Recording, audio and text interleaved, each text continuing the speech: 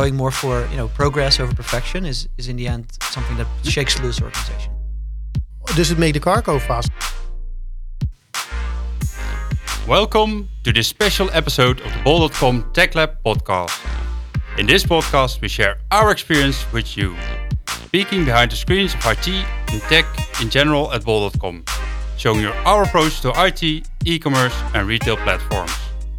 We're looking into the things that we are enthusiastic about that are happening here. As always, we have a bunch of ideas to share in this series. This is how we do IT. I'm hosting the show together with Peter Brouwers. My name is Peter Paul van de Beek. We both performed in several roles in IT here at Bol.com. With that background and all the experience that came with it, we're really looking forward to share insights and learnings with you. And why is this a special episode? Because we invited 2 external guests over in our studio. Recently, they were here at Bol.com to launch their latest book with a great presentation. The subject of the book, How to Accelerate Your Organization, is closely related to many subjects we talk about in our podcast series. For instance, agile at scale and speeding up by testing. So time to ask our guests of today to help reflect on this by the story of their book. Yeah, and who are our guests? Well, we have Juriaan Kramer. He's partner at The Ready, focusing on organization design and transformation. And of course, he's a speaker and an author because he wrote a book, and not one. And then we have Rini van Sollingen, professor in global software engineering, a CTO at ProAwareness, and expert in speed and agility of people and organizations, and also a speaker and author. Yep. Welcome. Thank you. Thank you. So, first of all, congratulations with the launch of your new book. I thought it was quite successful, the launch, right? Yeah, I don't think we can complain. That was cool. Fun to do. I mean, you don't publish a book every day, so when it's there, it's good to have a small party. It was good that we could do it here at Bol. Cool. And for our non-Dutch listeners, when's the English translation available? Hopefully in stores this year. Translation is fully done. It's edited and stuff. Currently working on a publishing deal. Cool. Working on pre-orders, and I'm pretty confident it will be somewhere this year. Yeah, so right in time for the holiday season. Yeah, hopefully. Definitely. But if people are very urgent to have one, they can always get in touch and we can send a single copy or something. But for the full publishing deal, we have to wait a couple of months. Okay, cool. Okay, so let's dive into the book because that's what we're here for. The book is called Formule X. Without spoiling too much, what is the book about? Juriaan. Yeah, it's the subtitle of the book is How to Reach Extreme Acceleration in Your Organization. And it's written as a novel, as a story, and you follow the managing director of a kitchen company who's trying to make his organization faster and better. And at first he tries to do that a very traditional way, hiring a bunch of consultants, implementing a framework, but that doesn't give him the kind of acceleration that he needs. And I won't spoil too much, but at one point he'll be able to go behind the scenes of Formula 1 team and see how they operate, how they organize from the inside, and through those insights he'll be able to manage or hopefully manage to improve his organization. So in summary, the book is a story to learn and to see how you can actually implement more speed in your organization and how to actually manage a cultural change. Yeah, we kept it in the story because it's easy to read also in the summer next to the pool and stuff like that. But let's say all the lessons learned and the principles are hidden inside the story. And for that, we have summarized the content in part 2 of the book. So people that don't like these novelish story, they can skip the first part of the book and then dive into the content immediately at the end in part 2. So that's what you call the model, right? Yeah. So to clarify, it's not the second edition of the book. It's towards the end, the last chapter. Yeah. The book is divided in 2. You have part 1, the story, and part 2, the model. Yeah, exactly. So actually, you learned from earlier novels you had in which you combined it, and you now said, okay, it's a separate part. If you talk about the power of Scrum, I think it was in the novel you had to think for yourself, and now you split up. Yeah, I can tell you maybe very short how it came that we done it. I was separated. I once made a short summary in one of my books, and the publisher made a production problem. So they put the content on the wrong spot in the book they published. in a few copies. So somebody called me, said, "Oh, it's very good that you now published a book where the theory is presented separately at the beginning of the book." I said, "How come?" Because it's supposed to be in the end. So that way we've learned how to do this. But it was more an accident than it was on purpose. But it works. But a nice experiment and Exactly. give some data on feedback on things work. Okay, cool. So, but it's a combination of this kitchen company and Formula One, Right. Which you refer to. How do you get to this idea? What? How did it pop up? When did it pop up? And how does that work? Such a process. Right. Well, Rini and I know each other from our work in Agile and meeting each other at conferences and stuff. And Rini at one point approached me with the idea that he wanted to write a book about speed. And already for a few years now, I've been doing public speeches about insights from Formula One. So it was a really, really good combination to kind of do this together. And we decided to use a kitchen manufacturer as an example because it's simple enough to understand, but also big enough to be relevant for people in organizations. So you have different departments that are working together or working against each other. You have a large number of people working for you, and you can and also on top of that, most of the readers have in the past bought a kitchen or refurbished a kitchen, so they know what it's like from the customer experience also, and how very often it's pretty bad. Yeah. So there's lots to improve in that industry. So we thought it was a good example, and also I think a lot of kitchen companies will now not hire us because we kind of, it's pretty bad. But that's fine with us. We have other customers. To be honest, it's still on top of my wish list now that we get hired at a yearly event of a kitchen company, and then they will buy tomatoes, and then we can do our speech. Oh, right. It would be great. Would be fun. No, one thing I think for the kitchen company, I think also if you do a novelish story, you want the readers to be able to, how do you call it, align with the main person. Yeah, you have to identify understand with the them. concept. So you have Relate, to find something where they can relate to. And I think to a kitchen, everybody can relate to that. In one of my previous books, we did supermarkets.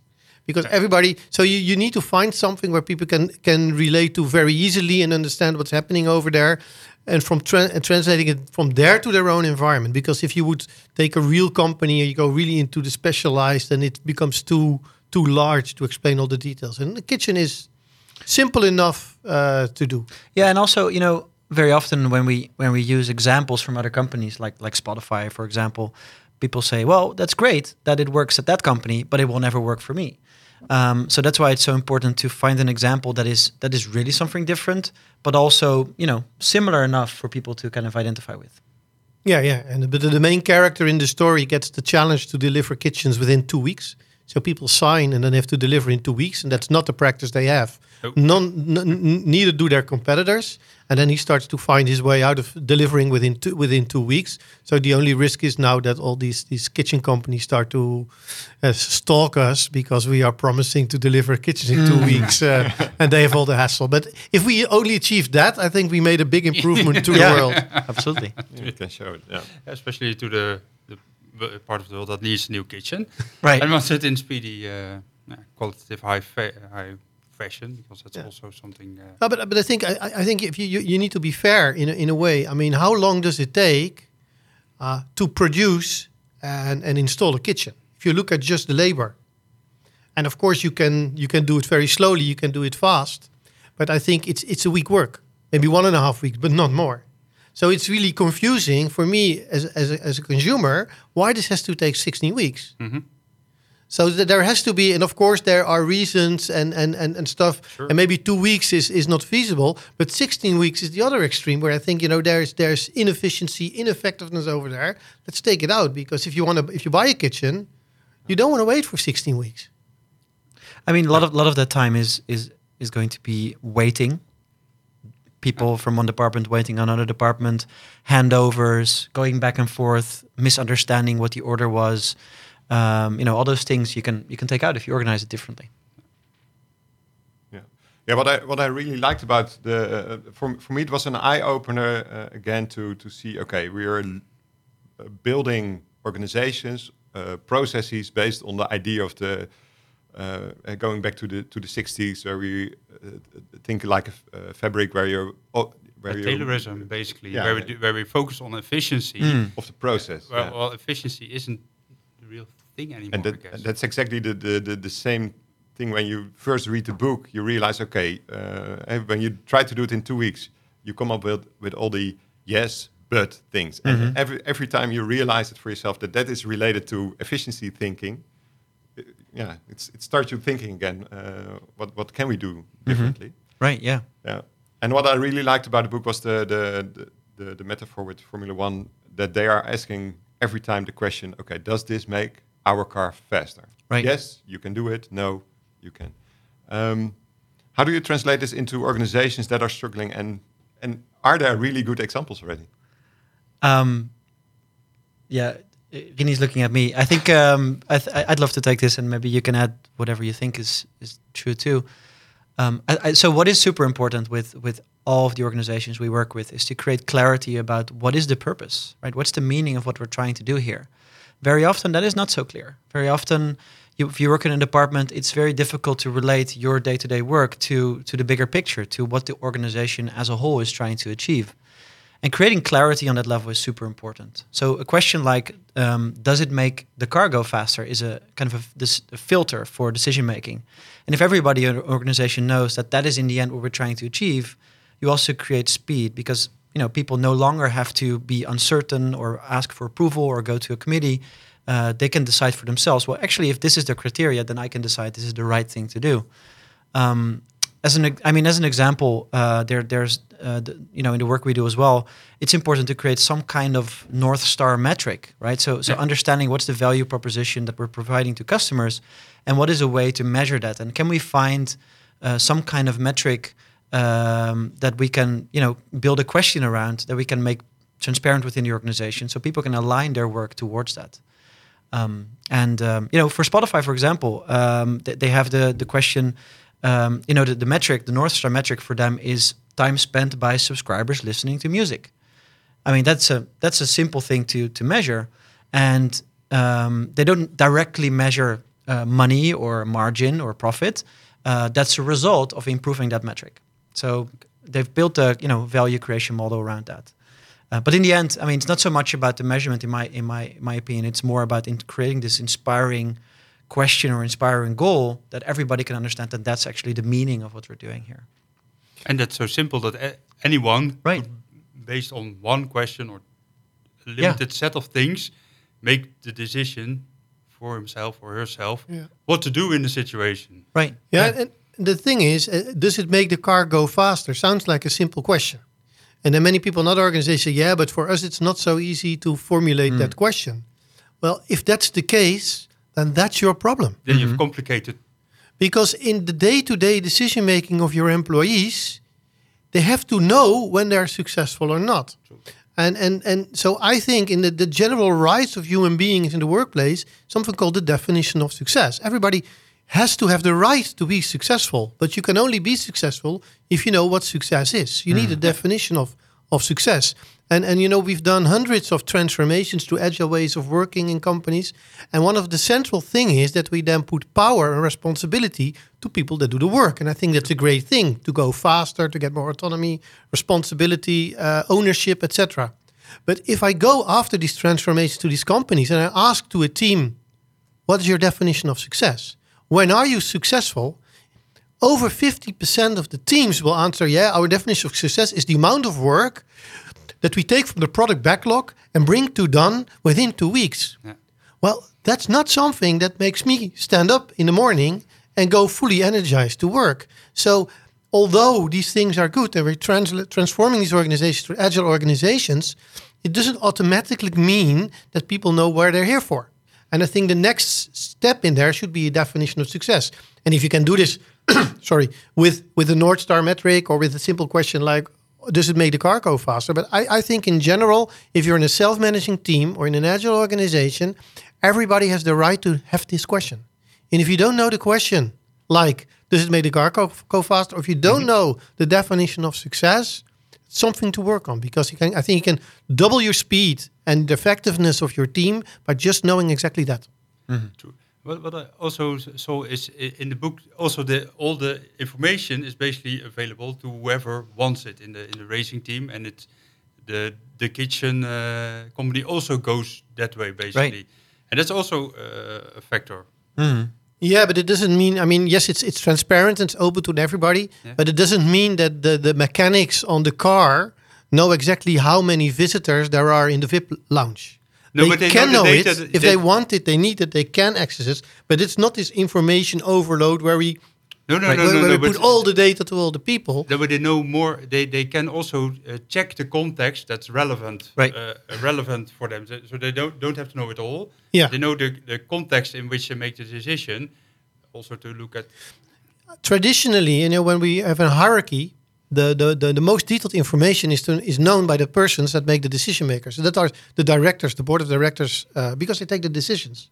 If we put this decision making down to the level where the work is being done, it makes you go faster, but it also means that information needs to be there available as well. And that's a major step because in most organizations, the hierarchical ones, we keep that secret from the workforce. So we keep the big information, the decision making information secret from the workforce. So besides that, it just sounds simple, be transparent, be open, give the information to everybody. It's in the guts of existing organizations. Also, there's something that makes them really afraid. They're not used to it and stuff. Yeah. So that's why such a simple thing can be much bigger than you realize it.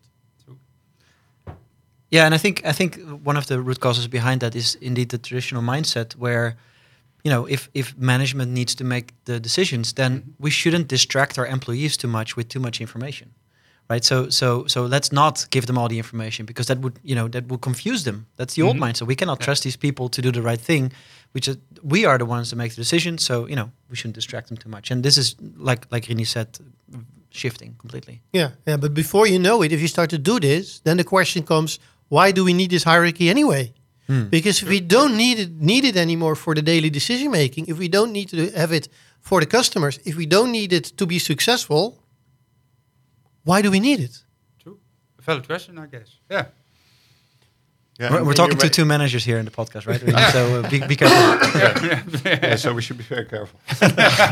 Now, what it makes when you read the book and you talk about the number of changes a Formula One team does every 2 weeks for a race, when Amazing. you start thinking about it, it's 700 over 1,000. It really depends on the numbers and the team, of course. But that's amazing. So you can imagine that the team boss never says okay to all the changes. So there has to be this.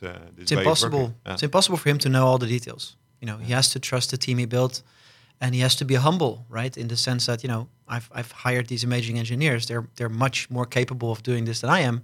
The only thing I can do is support them in their work. I cannot be the expert here. Or I cannot be the boss telling the right things. There's obviously exceptions, right? People like Elon Musk is still scientifically up to speed, but there's limits to that. And there's only a few people that would be really capable of being as good as the 1,000 people they hired. That's impossible. Yeah, what I also liked about the book is the explanation of the way the Formula teams work in the fabric, but also on during race day. A combination of roles instead of specific functions. When I met Rini last November, we talked about. I started talking about business and IT, and Rini said directly to me, "Stop thinking and say it like that. You should talk about a combination." What advice can you give for companies like Bol.com when you talk about business and IT? And it's a big question, but the advice thing is the thing. The second question, number one, is that the term business is invented by IT people, and that's the label for they not never us. called themselves business.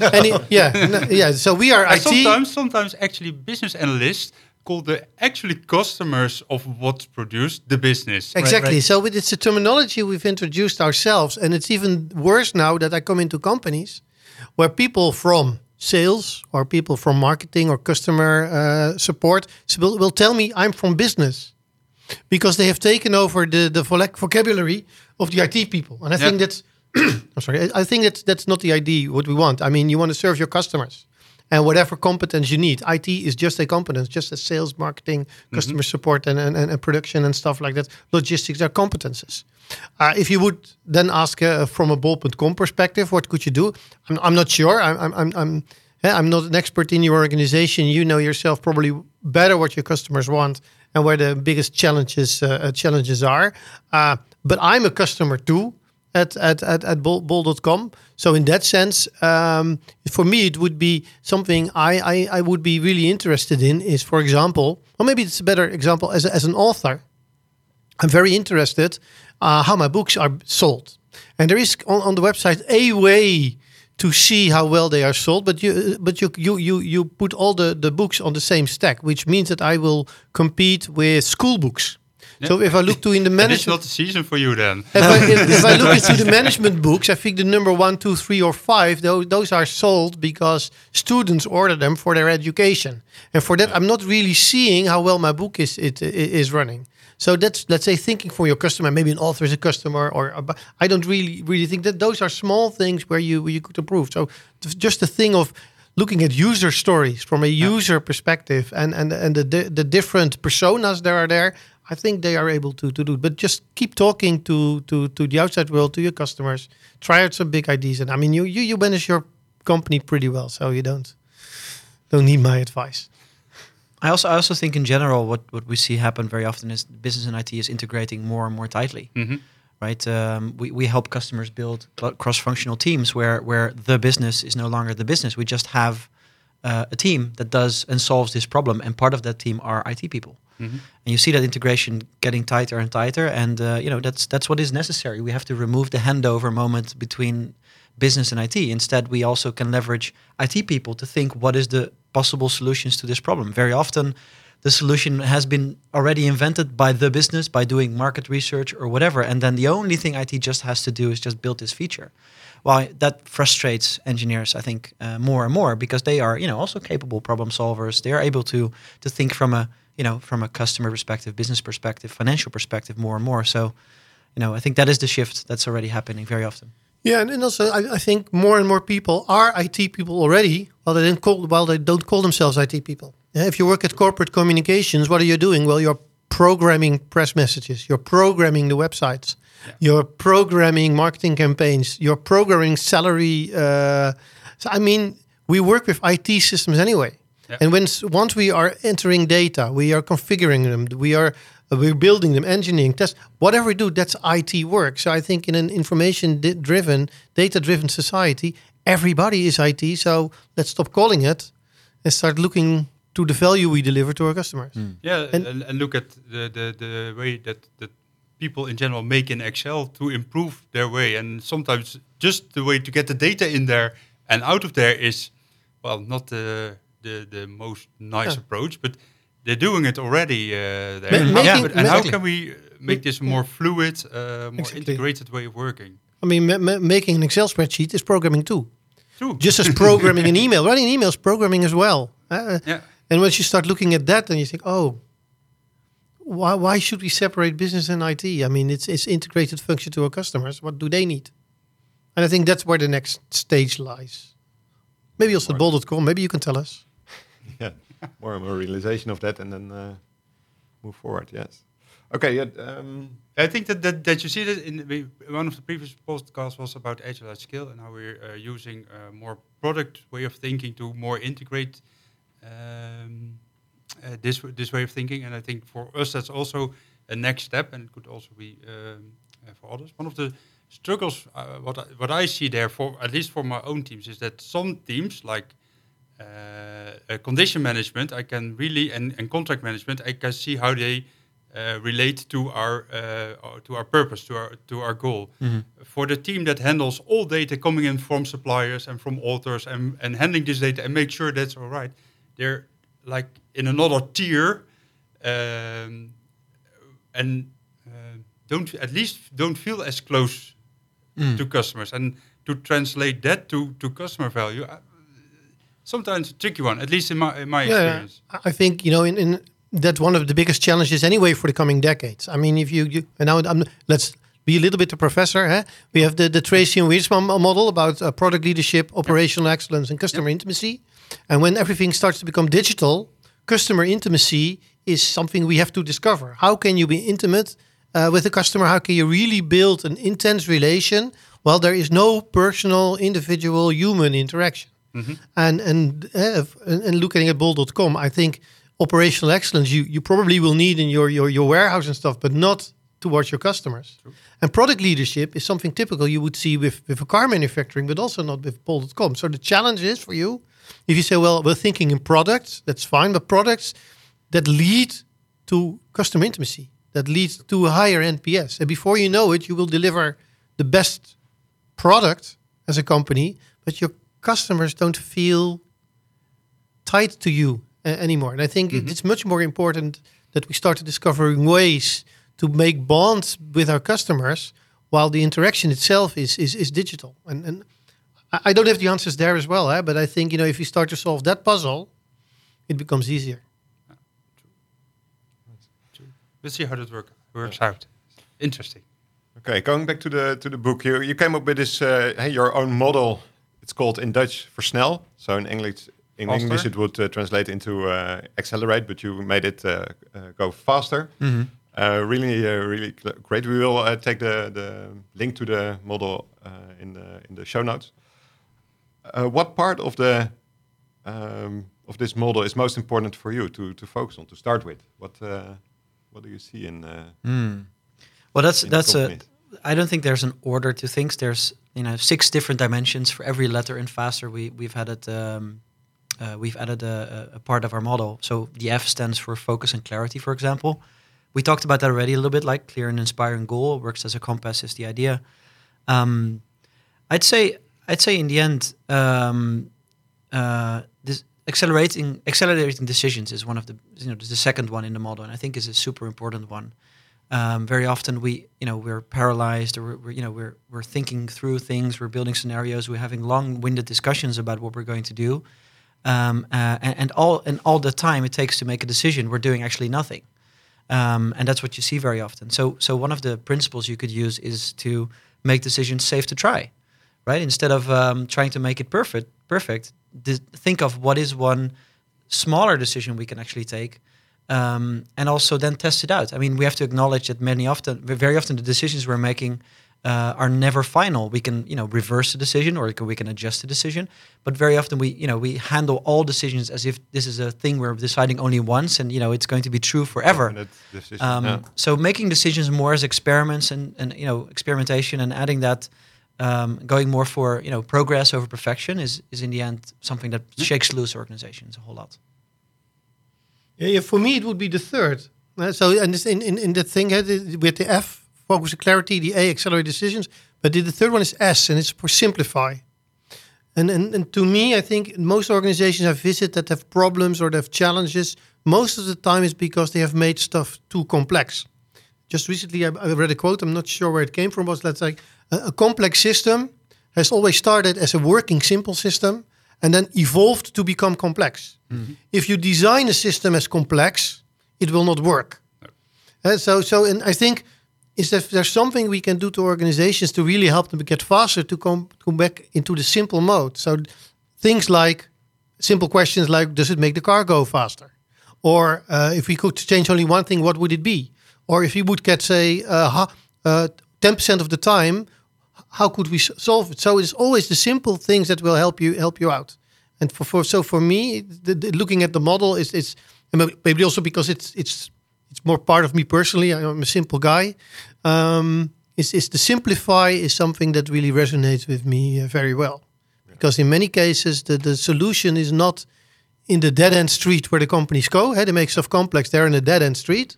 The solution is not at the end of the dead end street. The conclusion is that the solution is 1 kilometer before or a year before when they made the wrong turn. Start to making it too complex. Yeah. Mm.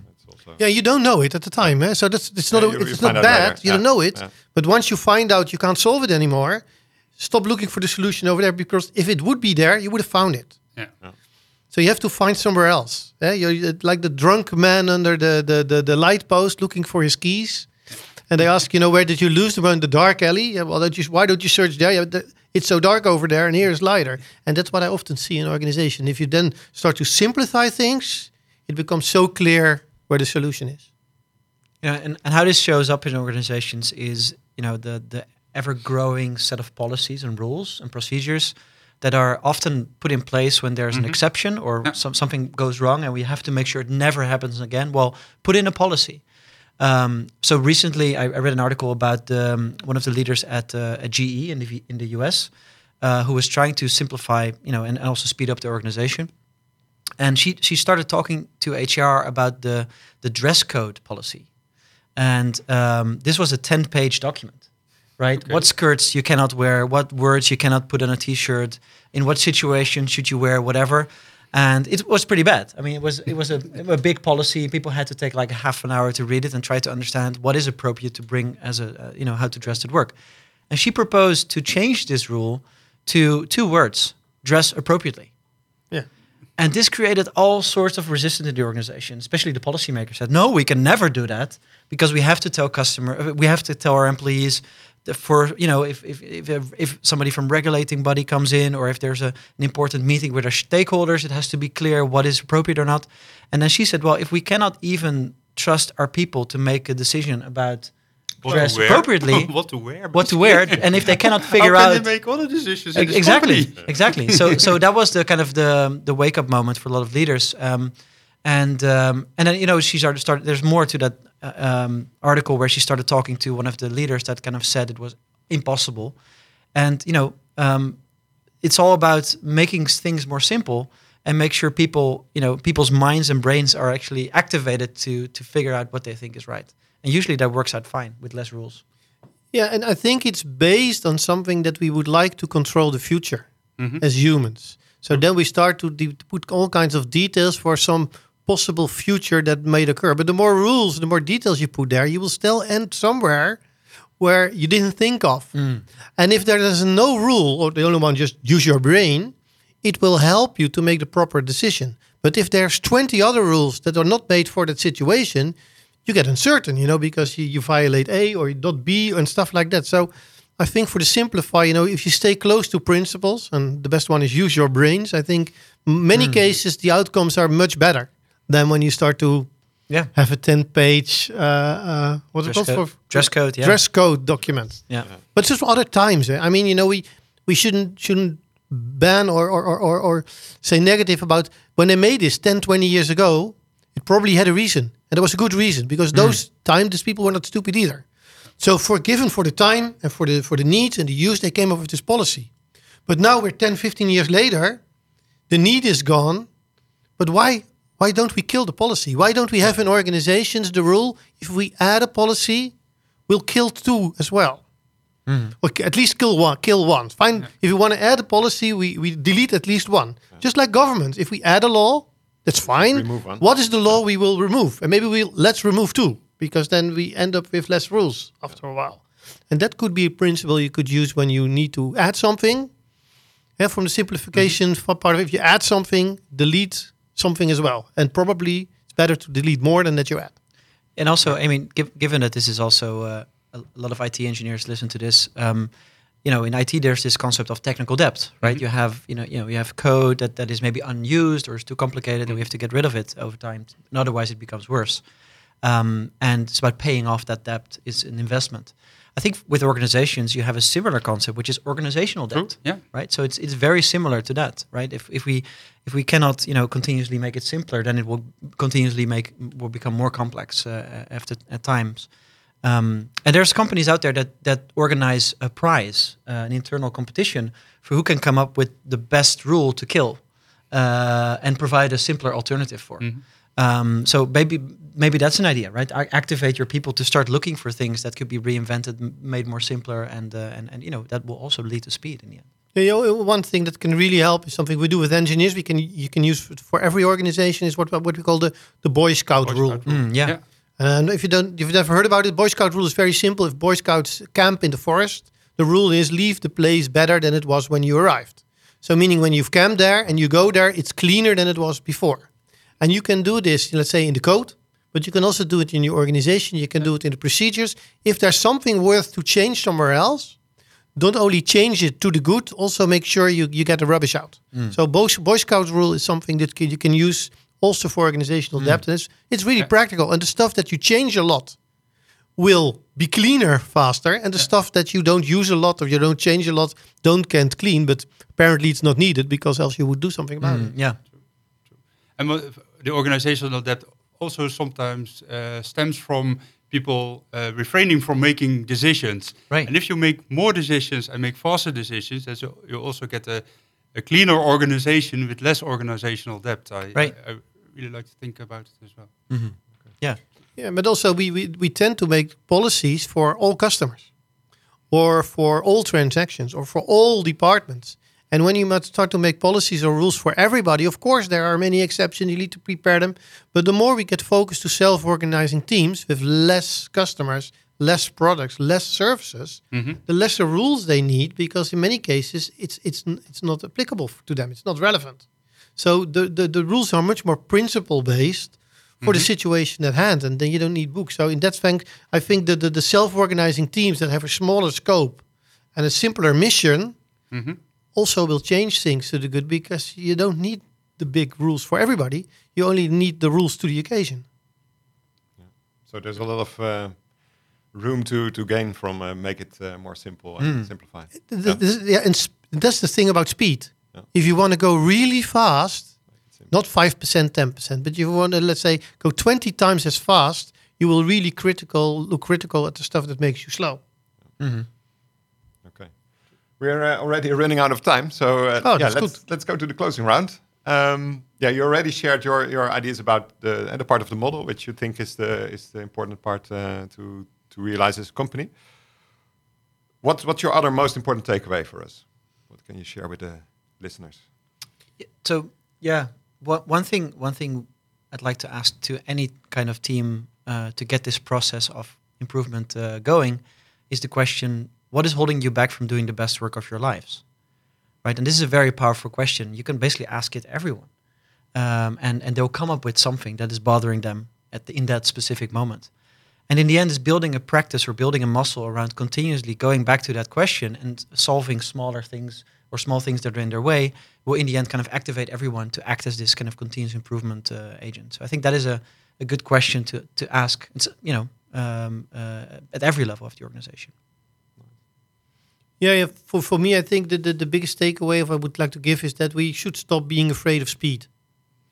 Probably comes from the Dutch. When we were a kid, we already learned the haastige spoed is zelden goed. The hasty fast one is never right or something. I'm not sure what it translates to in English. But I think it's the other way around. And if looking at Formula 1, what we did for the book has taught us, is that the real improvements lie in the area where you don't feel comfortable anymore. And that's why the opening quote in the book is from Mario Andretti. He says, if you have the feeling that everything is under control, but just not going fast enough. And I think if there's one takeaway, is that we in organizations start worrying about speed and not being afraid of it anymore, because we will learn that at the border, at the increase of the speed, that's where the discoveries lie and that's where the new inventions lie. I think we will gain traction and we will find and we will discover stuff we never thought we would discover before. Don't stop being afraid of speed. Wow. Yeah, thanks.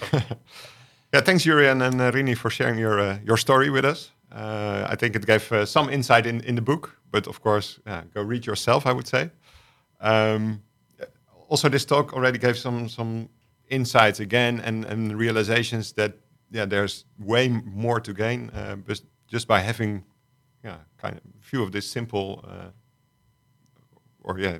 is it really simple? But that's something to figure out yourself. But simple questions in the back of your head. Yeah, and Jurian, translates these Formula 1 lessons to practice on a daily basis. So even if you want to be inspired, you can hire him in your company for your event, and then he will clarify how these Formula 1 rules translate to your organization. So there's also a call to action. Hire Jurian to give a talk. Now I feel obliged to kind of pitch your workshops. No, not this. Okay, I hope you enjoyed it as much as we did. And maybe till the next book, or who knows? Working on it. Cool. Thanks for listening to this episode. If you like this episode, check some of the others, subscribe to our feed, Go to Spotify or iTunes, search for Tech Lab and subscribe. Hope to meet you in our next episode. Have fun!